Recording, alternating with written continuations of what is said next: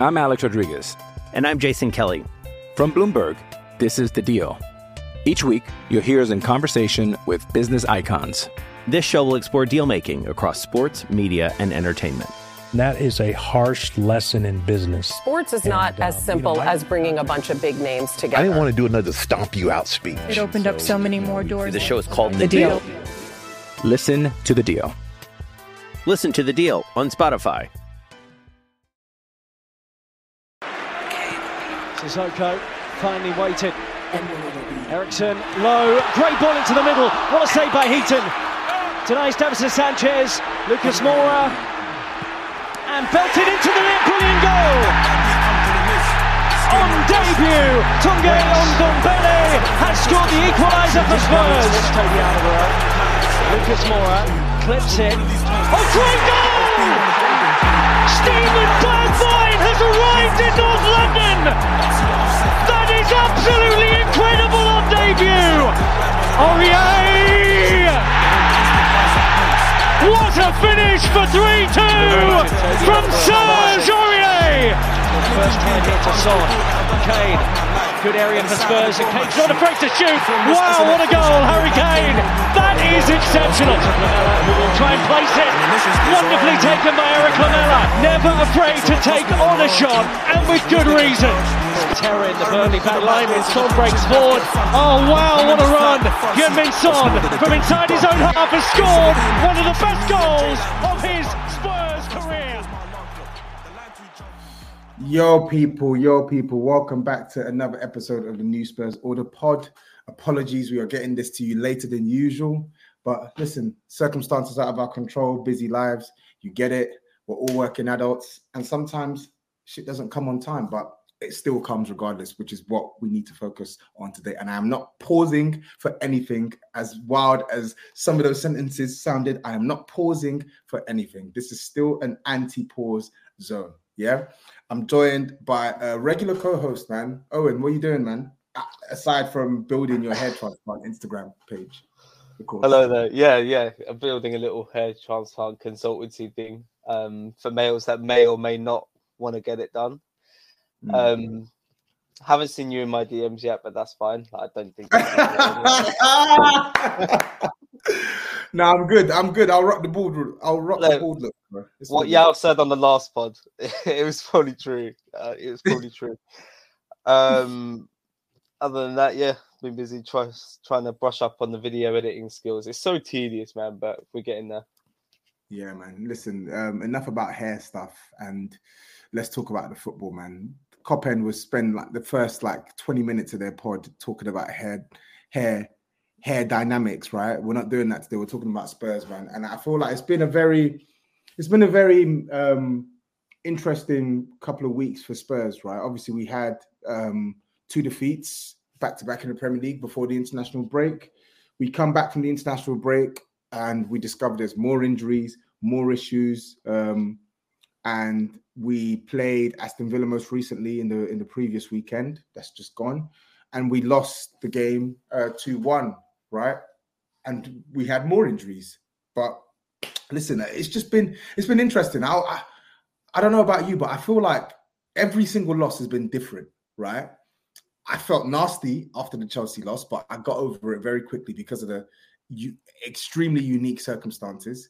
I felt nastier about the Wolves result, but at the same time, couldn't really complain too much because they deserved to win. This one, it stung. The defeat stung, but I don't know. I felt a little bit optimistic about the type of manager we have in the dugout after this defeat, as weird and as like Yerda as that sounds. It's just how I felt, man. How did you feel, or how are you feeling off the back of the recent run of results?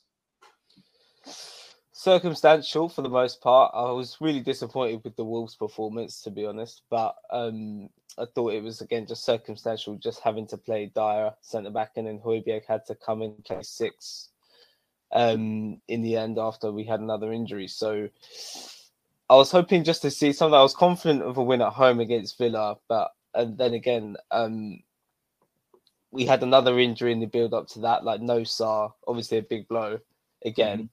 It's like we're going to lose him to the African Cup of Nations anyway. Like, why do we have to lose him for the few games leading up to it as well? Really annoying. But I was just hoping to see something which resembled more like an Ange team. I fully expected Dyer to be dropped. And lo and behold, he was. And yeah, as soon as I saw the lineup for the Villa game, I just thought, okay, yeah, we're going to look to at least get back to playing a more kind of Ange progressive type of way. Yeah. Fair. So, yeah, I felt better about us actually having a go, even though when I saw the lineup for the Villa game, truth be told, I thought we would be losing 2-0 at half-time. I couldn't believe I was seeing... actually, to be fair, I would have started Bentancur. Seeing Lo Celso and Kulusevski as the eights, I just thought to myself, we're just going to lack so much control, but we're going to have a kind of Spurs heritage type go, maybe even draw like 4-4 or something, like the 125th anniversary game. And at least if we lose, we're kind of doing it in a way where we're kind of building towards something once we actually get our players back. Yeah. Yeah. And yeah. I do think that the Aston Villa game, I was confident that we were going to win as well. But I think my confidence sort of was in the belief in the manager and what he's trying to do more so than the actual players that we had missing. Because when you look at the players that we had missing and how good Aston Villa have been this season, a lot of people were predicting Aston Villa to win. And obviously they won. In the end of the day, the result is the most important thing about the game in isolation. But I do think we didn't deserve to lose that game of football personally. However, when you don't take your chances, you get punished. We're in the most expensive football league in the world for a reason. Every team with exception of Luton, Sheffield United, and maybe Burnley, probably Burnley, have enough at their disposal that if you are on top in a game of football and you have chance after chance after chance and you don't put it away, or don't put them away, you're likely to get burnt. And that's what happened to Spurs. I do think the makeshift team, it was interesting, man. I was actually quite happy with it. All things considered, with the players that we were missing, like you said, I was happy to see no Dyer starting at the back because I think he would have been easy food for Ollie Watkins. I was happy to not see Højbjerg start, to be honest, even though you know me and where I stand on Højbjerg, but I was very happy to not see him start. And your point with Bentancur, yes, ideally, you don't want to be throwing him in to start so soon after coming back from injury, especially against one of the most physical teams in the league. However, we had to rip the Band-Aid off because we just were down to bare bones. We had to play him. Like, there was no way on earth Højbjerg was going to give us anywhere near the stability or the thrust with the ball at his feet in comparison to Bentancur. When Bentancur plays in our team, he quickens play. He's way more press resistant, way more comfortable receiving under pressure, and can actually dribble out of pressure as well and get the ball moving forward. I do think Højbjerg does have his uses. Like, he can come off the bench and he can ping a couple passes. He can be relatively progressive when there's not much pressure on him, and he's coming to keep the ball moving. But in a game of this magnitude, right, from a defensive perspective, we were going to be lacking playing Højbjerg there versus Bentancur. So I was happy he went with Bentancur, and I feel like Ange's tactics should have paid dividends, right? Because I felt the first half we were all over them. Like, how Aston Villa entered that half 1-1 was beyond me. Like, we had, within the first 2 minutes, we should have been 2-0 up. Destiny Udogie missing, completely skying an opportunity. Good pass from Porro. Kulusevski doing everything right, getting to the ball first.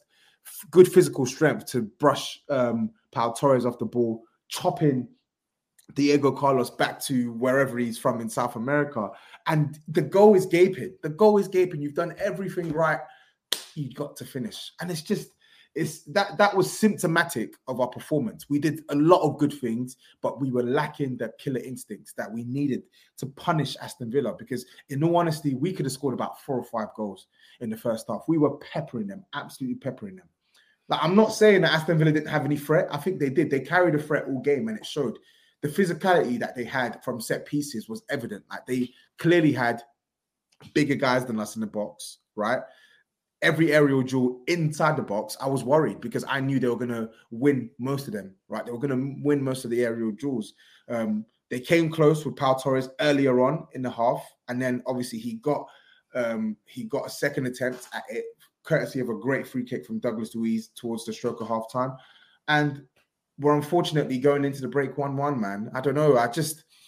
It's a shame. It's a shame for me because I felt like had we had our finishing boots on, they would have been 3 or 4-0 down. Honestly, genuinely, they would have been 3 or 4-0 down. It was nuts, man. Absolutely nuts. What did you make of the first half performance in the second half anyway? Well, yeah, we got to be dangerous when talking about like, oh, we should have deserved to win. Like, obviously, we're going to be straying into Doctor Strange territory, as mentioned on the main pod a few weeks ago. But we were really, really positive. So much off the ball movement as well. It was continuous throughout. Like, we just didn't see that versus Wolves at all. Continuous off the ball movement, even when they weren't receiving those brave passes, there was constant runners in behind, especially from the eights and the wing backs. So that was obviously really good to see. And ultimately, our rhythm got ruined by Matty Cash being a cunt, and that's unfortunate. And Højbjerg came on. I don't even think Højbjerg did bad, to be fair. It wasn't that bad. Across the whole game. The drop-off was clear, you know. Oh, yeah. But I didn't mind the lack of control we had. I thought Kulusevski kind of came into that role really, really naturally well. I felt like he did stray to the right wing quite a lot, but I feel like that was probably by design. Lo Celso he surprised me a lot. Like, I even tweeted, I cannot actually get over his performance. Like, I thought he was going to be very, very limited for us. I thought he'd only be able to play a simple, like, 5-yard infield pass on the left foot from the left side, like nothing ever. But he showed way more. I was seeing him pick the ball up and build up, making really good decisions. Like, he'd play 1-touch, 2-touch when he needed to. He would dribble out of pressure when he needed to. He was playing expensive passes when he needed to and when he could. And then he obviously got the goal for us as well. And it was deflected, but if you don't shoot, you don't score. It was just unfortunate. And you've got to give Aston Villa a bit of credit because their offside trap was working by design as well. Caught Son off way too many times, if you're looking at it from a Son perspective. Scoring a hat-trick of offside. This is why I actually felt sorry for Højbjerg for the first offside goal because he didn't do much wrong. He obviously got us playing out, showed some thrust with some good off-the-ball movement, kept it 1-touch, 2-touch, and we had Son through on goal. He played it as soon as he could, but Son had already gone. It was just annoying. But yeah, credit to Villa and the high line in the end, because if they hadn't have done that and we had been finishing better, it could have been 4-5. So with Aston Villa, it's definitely high risk, high reward, right? So you got the reward where they did catch Son offside several times, and I do think sometimes it was really good play from the high line, but I also think sometimes it was really poor play from Son. I'll be real. Yeah, it was. That Højbjerg one, like there was nobody else he was going to pass to. Like you don't need to go early. I think who did he have on that side? He had Diego Carlos. You are going to beat Diego Carlos in the foot race. You don't need to go early. The ball's going to come to you. It's going to come to you, and he just went too early, and then the goal gets rightly ruled out offside, man. I just felt it was a really, really poor performance from Son. But even Aston Villa's on the high line thing, it was highly risky because we were consistently getting in behind their defense, and we were onside a couple of times. Porro was onside, Destiny was onside, Kulusevski was onside, Brian Hill was onside. So many players were onside in moments where we were routinely getting in behind the defense. So I do think they got off scot-free to a certain extent because of our finishing, but I also commend them for and Emery as well for adjusting at halftime and making the most of their bench, because I felt like it was very much a case of this team that Ange has fielded, that starting 11 plus Højbjerg, you have to win us this game of football. If you don't win us this game of football, we've not really got enough off the bench because of the injuries to change the game in our favor. And I felt like that's what transpired in the second half. I actually think we had most of the control in the first half. I felt Aston Villa couldn't really couldn't really get to grips with the game, despite carrying a threat offensively through, I think it was one chance of Ollie Watkins, then the offside goal, then the Pau Torres headers. Aston Villa, on the ball, they were getting pressed, they were getting suffocated, and I felt like we actually controlled that game well in the first half. It's the second half where I felt they got much more of a foothold into the game. I felt like Tielemans was a big sub for them. He came on, put his foot on the ball, allowed them to play football. And I felt like as players were getting tired, our press became a bit more passive. And I think you could see that, you could see the culmination of that even in the second goal as well. We say that Højbjerg didn't have a bad game, right? But in the second goal, he's literally just staring at Tielemans and Ollie Watkins play a 1-2. You see the gap between Ben Davies and Emerson Royal. It's too big. It's too big, right? Someone like Ollie Watkins, experienced Premier League striker, it's baby food for him. He got in between the space. No one got close to him. By the time we've sensed the danger, bang, it's 2-1. And I felt good like finish.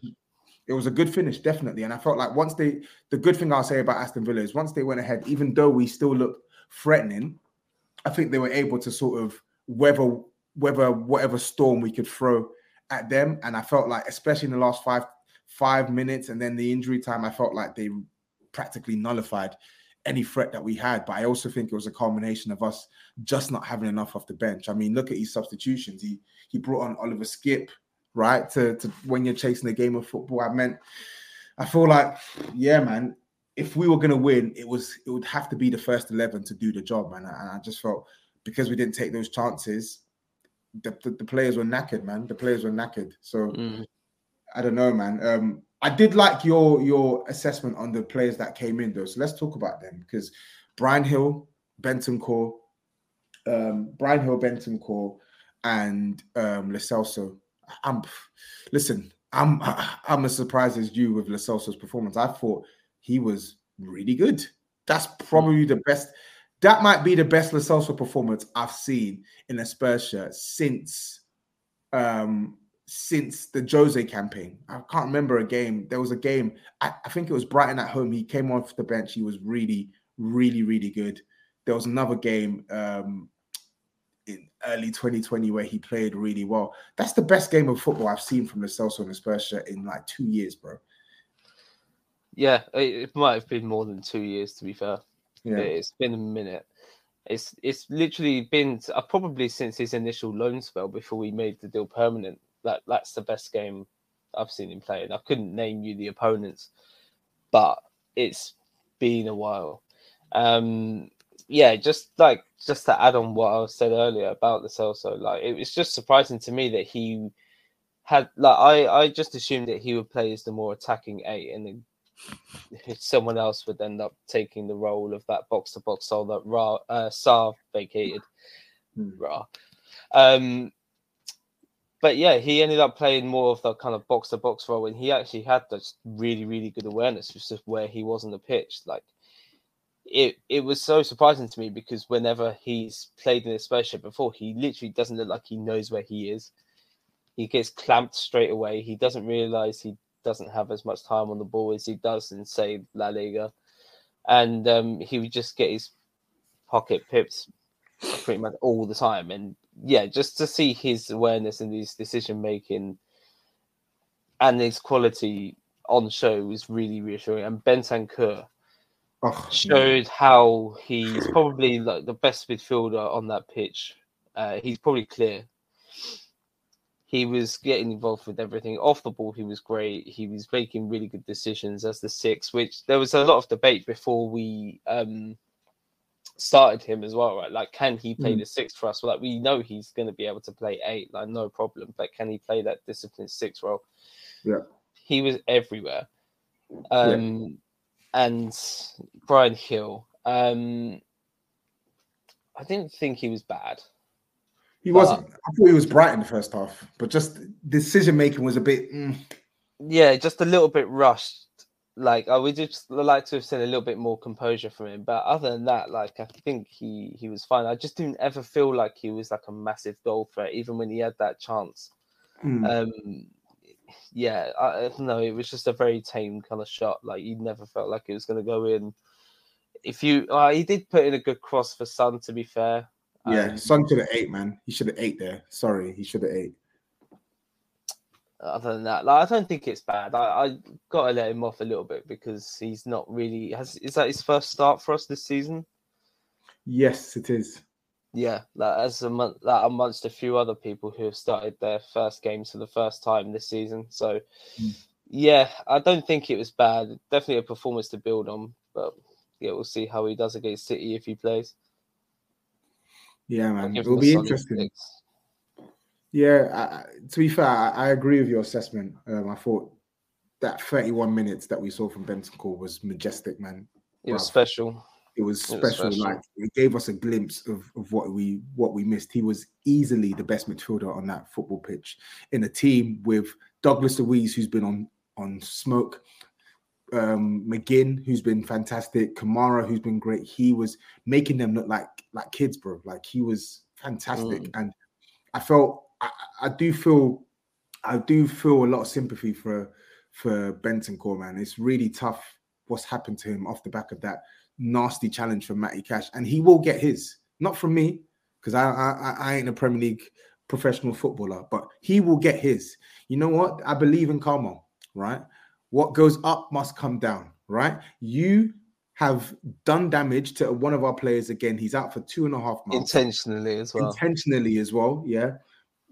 You will get yours. You will get yours. Like, players, some football players, they don't forget about this shit. Do you remember when, I'm not comparing it, in fact, I'm not even going to mention it, but like, we've seen these things happen, right? Players, they have long memories, right? And Matty Cash will get his, believe that, right? But Bentancur was fantastic.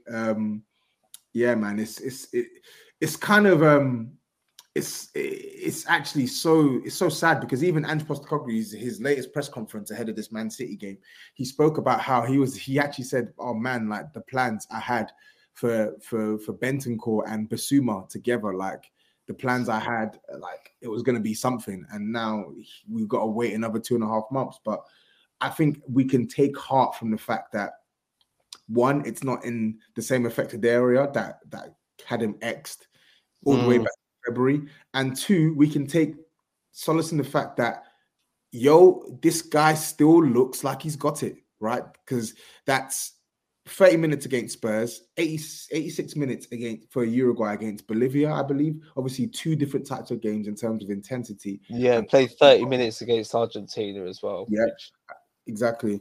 And quality of opposition. But it's looking like, Bentancur has not really... it looks like what makes Bentancur is still there, right? You know, some players, they come back from long-term knee injuries and it takes them quite a while to get back to levels. It seems like the levels are still there, man. Yeah, man. I mean, it was going to be a worry. I was convinced that it would take a while for him to get back up to speed, to get that sharpness back. But I guess those international games acted like a little mini preseason for him. I think he ended up playing 3 games in total, like a couple 30-minute cameos, and then started the last game. Was that the 90-minute game against Bolivia? Must have been. Again, like, it doesn't matter about quality of opposition that much to me, as long as you've got those minutes in your legs and you're playing. I mean, it's still an intense game. I think they were qualifiers, right? So yeah, they were going to be somewhat competitive, even if it's a shit team. And yeah, just him getting those minutes in his legs would have acted like a good preseason for him. And it's just a shame that it's come to this, like 2.5 months. It's like, I would have been able to take a couple of weeks. I would have been like, oh, fucking hell, okay, that was bound to happen. We risked starting him anyway. It was a bit of a 50-50. That's fucking 2.5 months. And then during a time where we've got our other 2 starting midfielders out away on international duty, it's such a kick. Yeah. Yeah, it's a killer, man. And it leaves us in a really bad spot now, because obviously Basuma comes back, which is fantastic. Obviously, we need him to get back to the levels he was showing earlier on this season. But in general, Basuma is a significant uplift on anyone else who would have played there outside of Bentancur. So it's great to have him back ahead of Man City. But then when you look at the rest of the midfield, we still got Maddison injured, right? Bentancur now is injured for 2.5 months. Pape Matar out with a hamstring injury, right? 2 guys who are integral to how we were playing when we hadn't lost the game this season in the Prem, and then one guy who's been integral in a lot of the good things that Spurs have done since he's come at the club. So we've lost 3 big midfielders there to injury. And then when you look at the options available, obviously Lo Celso, he surprised us, and now he's looking like he must play. He must start in these games.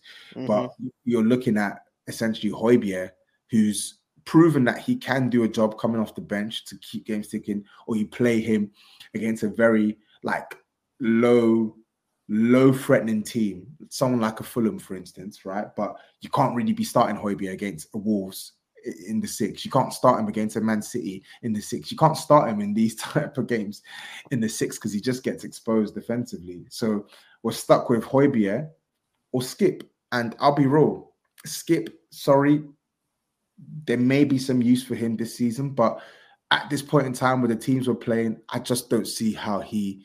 Let's talk about Bird Dogs. Bird Dogs make you look good. They're stretched khaki shorts designed to fit slimmer through the thigh and leg, giving you a truly sculpted look. They fit better than regular shorts that are made of a stiff, restricting cotton. Bird Dogs fixed this issue by inventing cloud knit fabric that looks just like khaki, but stretches so you get a way slimmer fit without having to sacrifice movement. Bird Dogs uses anti-stink sweat wicking fabric that keeps you cool and dry all day long. So how do you get them? You go to birddogs.com/pool and enter promo code POOL for a free Yeti style tumbler with your order. That's birddogs.com/pool for a free Yeti style tumbler. You won't want to take your Bird Dogs off. We promise you. He brings something that this iteration of Tottenham could do with, especially with the teams that we're playing. So it's really going to be a grind over the next couple of weeks, to be honest, for the manager and for the players. Lo Celso is going to have to get through a lot of football, and we have to hope that he doesn't get injured, right? Basuma, we're going to need him to have a lot more discipline, right? Because we can't afford to lose him. Højbjerg, we're going to need him to be less reckless when he comes on.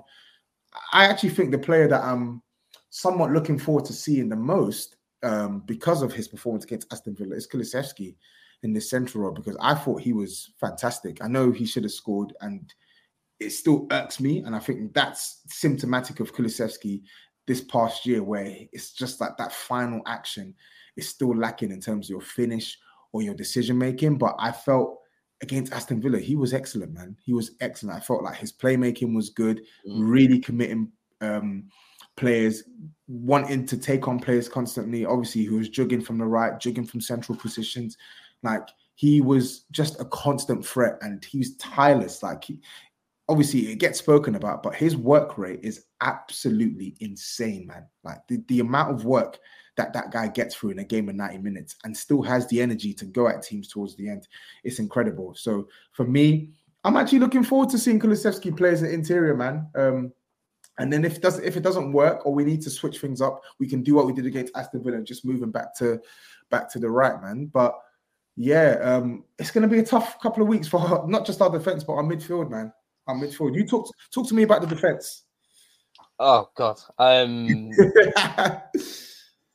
Do you know what? I thought, this is obviously now in hindsight, but I feel like we would have probably got away with playing Dyer against Aston Villa, considering we pretty much conceded. If we don't concede that goal on the end of half time, I don't think we lose or even draw that game. I think we fully just go on to win.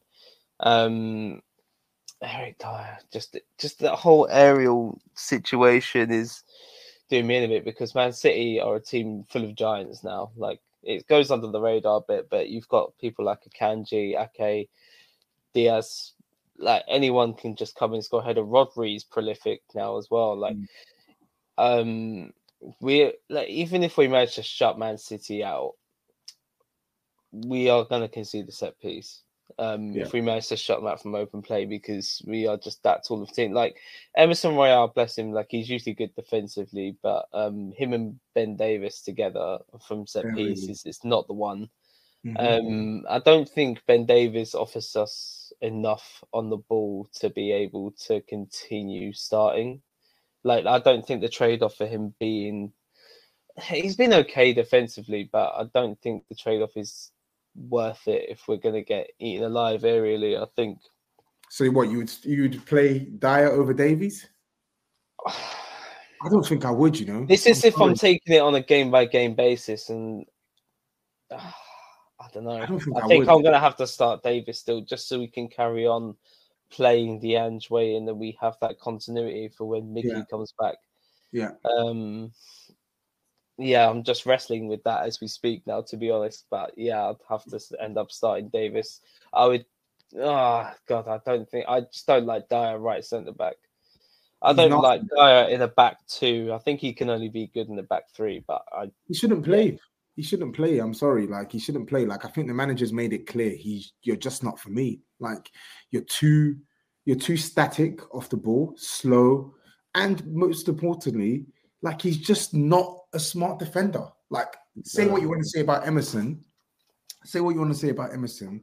Like he's not. Emerson is poor on the ball, in my opinion, outside of the first phase, and even the first phase, it's competent. It's not even competent. It's average. Like you're just about decent, right?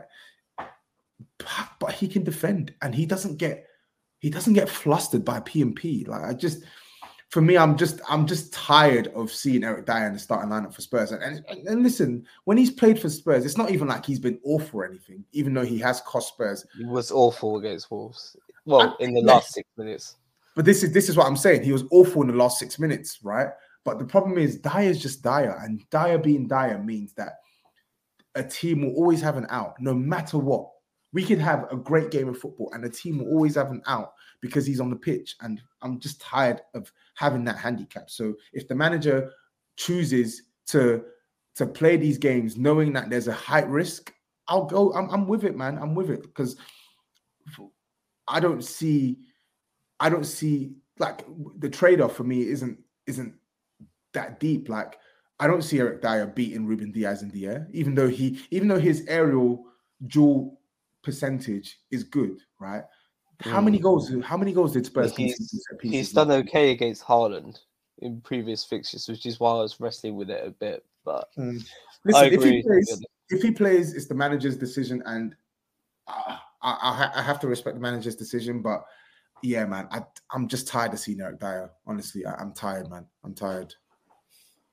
Fair. I wanted to get your opinion on something which happened in the Villa game. Or not something, but just the dynamic of our two wingers. And how did you feel like Brennan Johnson did from right compared to how he did on the left?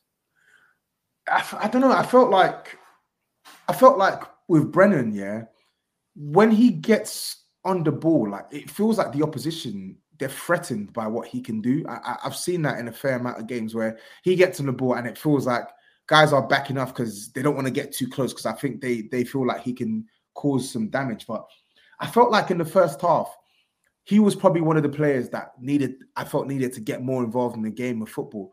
I didn't think he was offering us as much. I felt like he looked a lot brighter when he went on the left-hand side in the second half. I felt like obviously that chance, really good play from him, great save from Martinez in the second half. And I felt like he was able to sort of like tussle with Konza. Like Konza's a very physical guy and he was able to tussle with Konza, get past him as well. So I felt like he did well on the left better than he did on the right. And I felt like Kulusevski, Bryan Hill, we've spoken about Bryan Hill. I felt like Kulusevski, the same thing. He was cooking on the interior, even though he was basically playing mostly on the right. And then in the second half where he was stationed on the right, he was doing a good job, man. I just feel like with our wingers and with our front man, we just needed them to score, man. We needed them to score. Like you can't be dominant for as much as the game as we were and not put away your chances. Like Sai made a great point on the weekend. I don't want to be Brighton.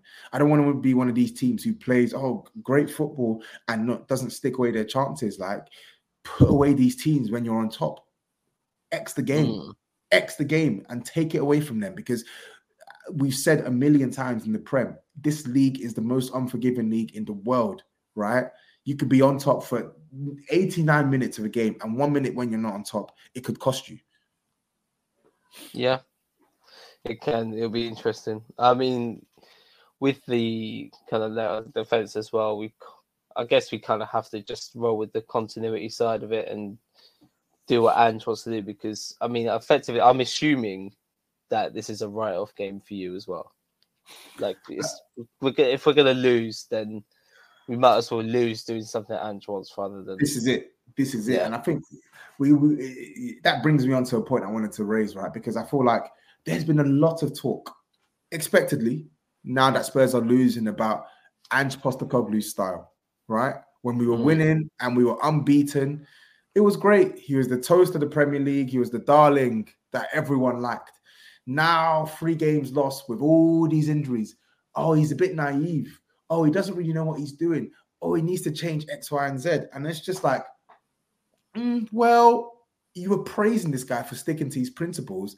And now at the moment, the first moment of, it's not even the first moment, because I felt like he's dealt with a lot so far this season. But like when we've gone through, or when we're going through a real injury crisis of sorts, you want him to just abandon everything that he's telling these guys to perfect. What type of message does that send to the squad? I just feel like, yes, there definitely needs to be some compromising games, right? Like Ange Postecoglou, for instance, against Chelsea, you can still try and carry a semblance of threat in the game, but you can also understand that when you are 2 man less in comparison to the opposition, you're not going to be able to put as much pressure on the opposition, right? So the pressing approach that you want to go with is not going to work, right? And you also need to recognize that you can't play, like even what he did against Chelsea, he completely switched from what he's done all season. Chelsea, he basically had our entire team in a straight line, right? Trying to catch Chelsea offside with slow coaches at the back. It was never going to work, right? So in that circumstance, for me, that's not changing your style. That's just not being careless, right? I fully believe Ange Postecoglou knew what he was doing. It was just a very reckless tactic. That's completely different to being able to stamp your style on a game of football, because that continuity is what's going to reverberate through the team, right? And that's what they're going to carry game to game, no matter the opposition they're playing with. And that's why we hired him.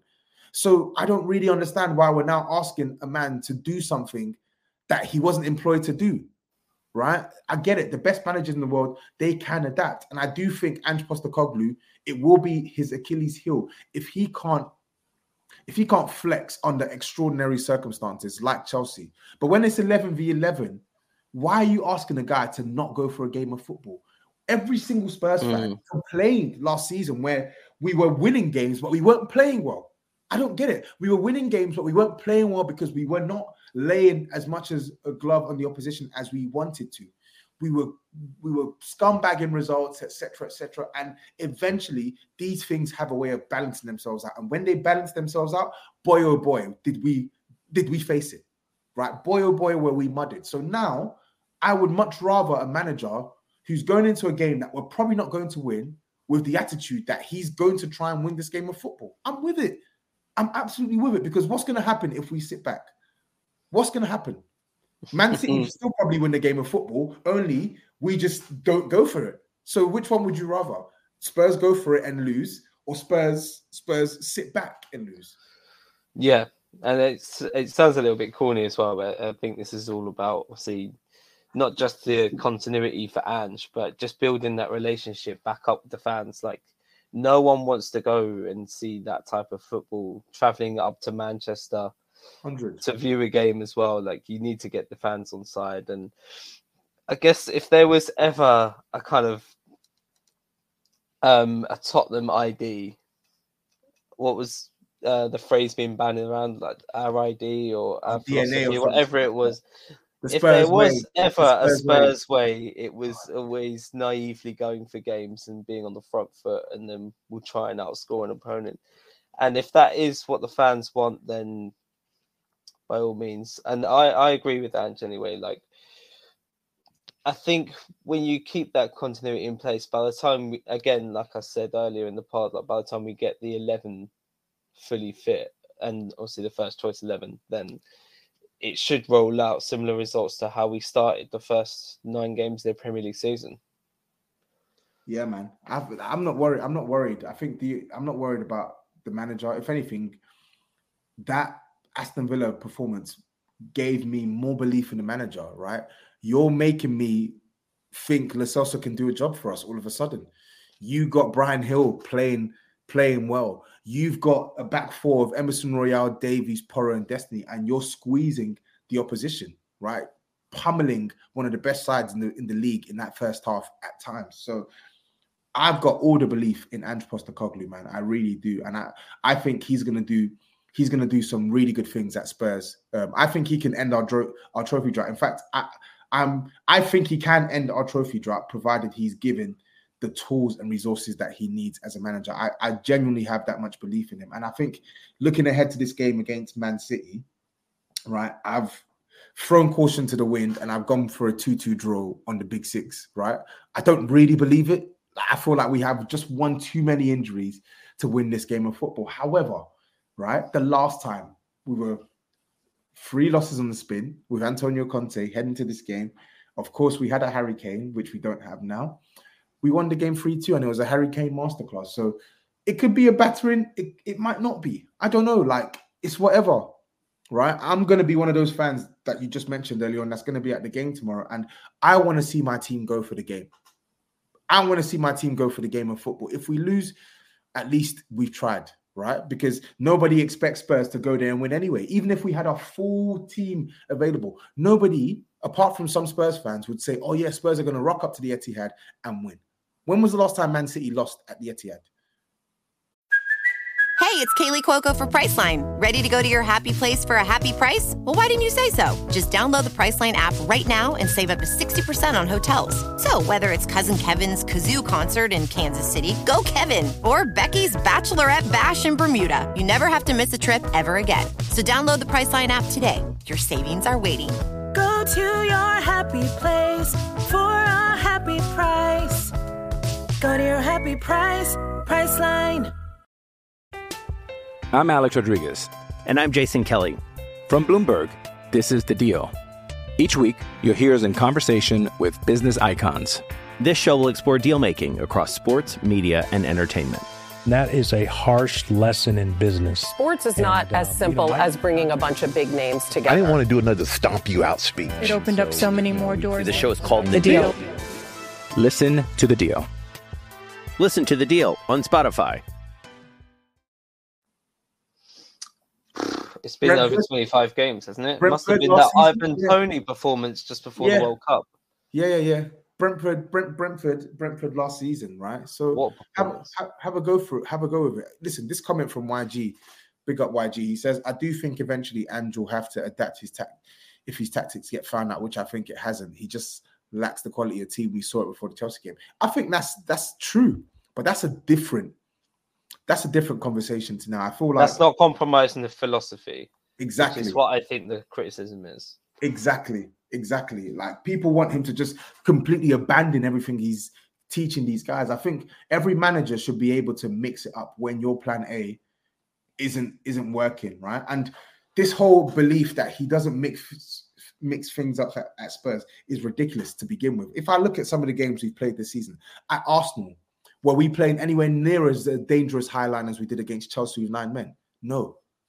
But Bournemouth, the moment Bournemouth were sticking it on us and pinning us back, he made multiple subs to stem the tide with Højbjerg, with Perisic, etc. Against Man United, he wasn't so recklessly high with a high line. I think people once they have a narrative, right, they just run with that narrative and they don't really apply the context. If you look at several games Spurs have had with Ange Postecoglou, his in-game management has actually been spot on, with exception of the last few. His in-game management has been spot on because it's allowed us to either regain a foothold in the game or completely nullify the opposition.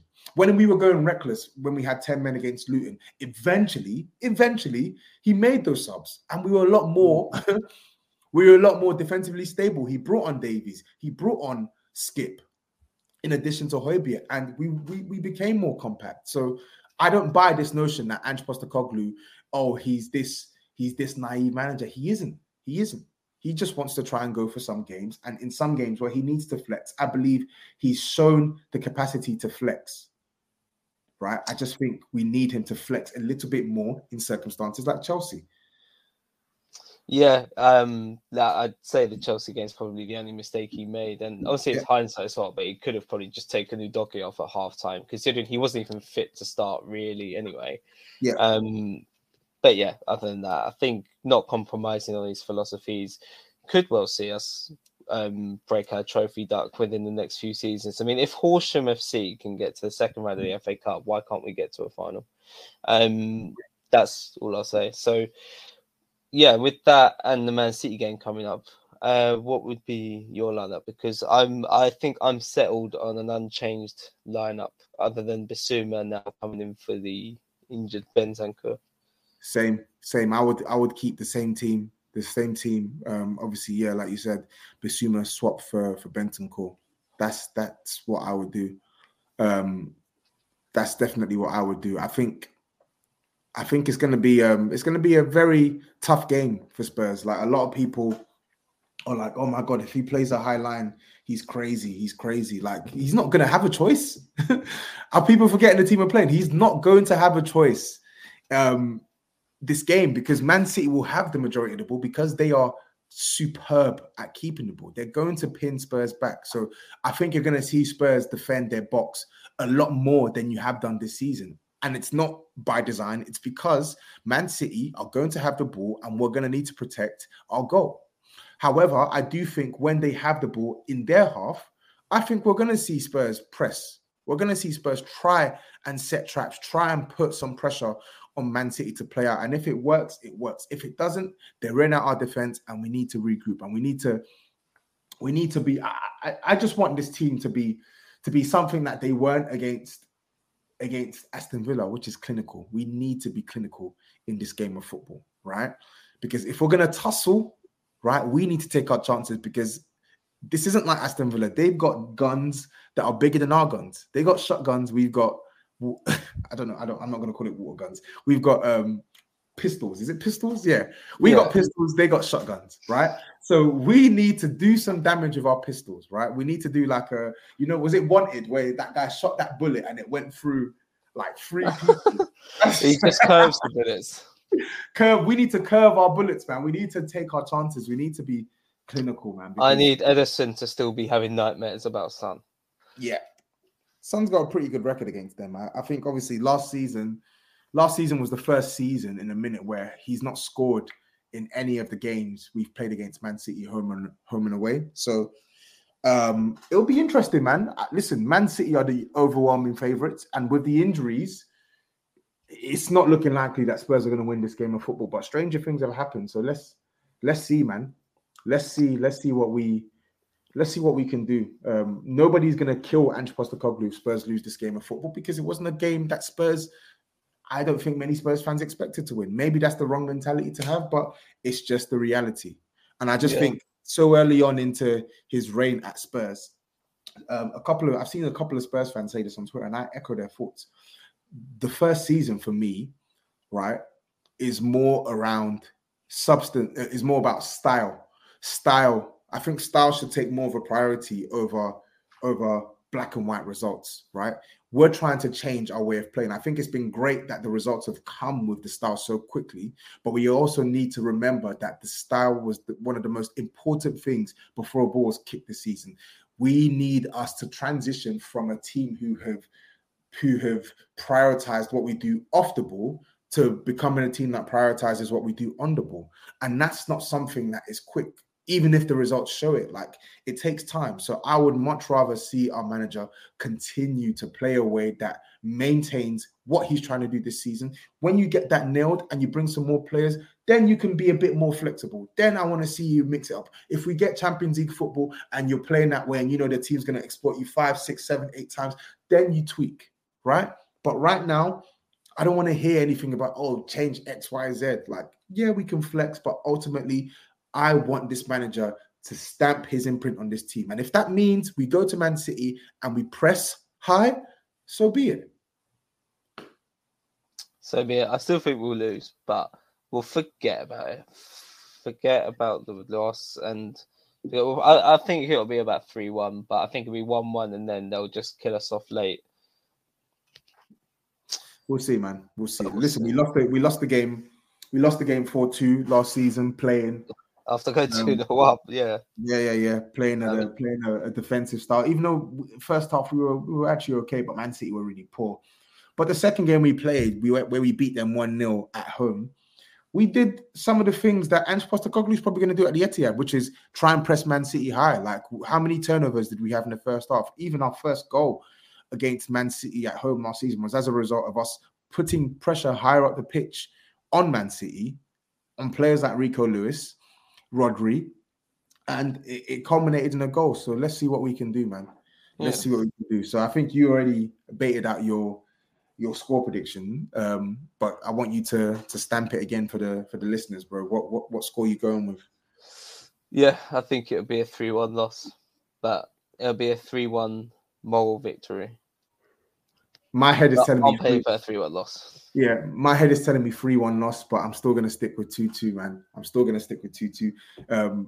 People who are viewing, I think that is it for us today. Sorry for the very late pod, but it is what it is.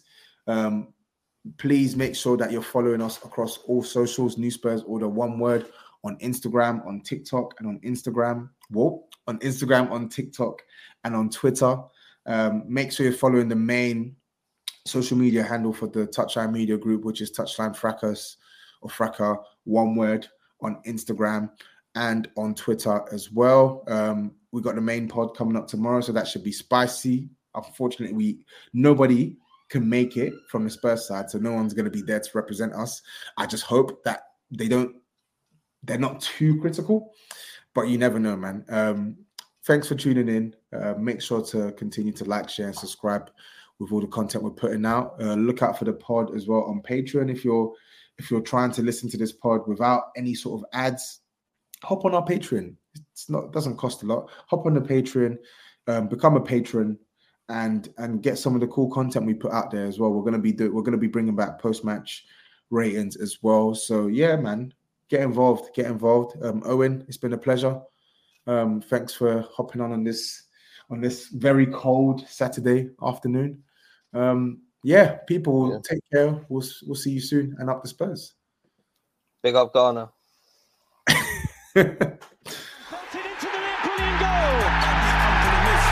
On debut, Tunge Ndombele has scored the equaliser for Spurs. Totally out of the way. Lucas Moura clips it. Oh, great goal! Stephen Bergwijn has arrived in North London. That is absolutely incredible on debut. Oh, yay! Sports Social Podcast Network.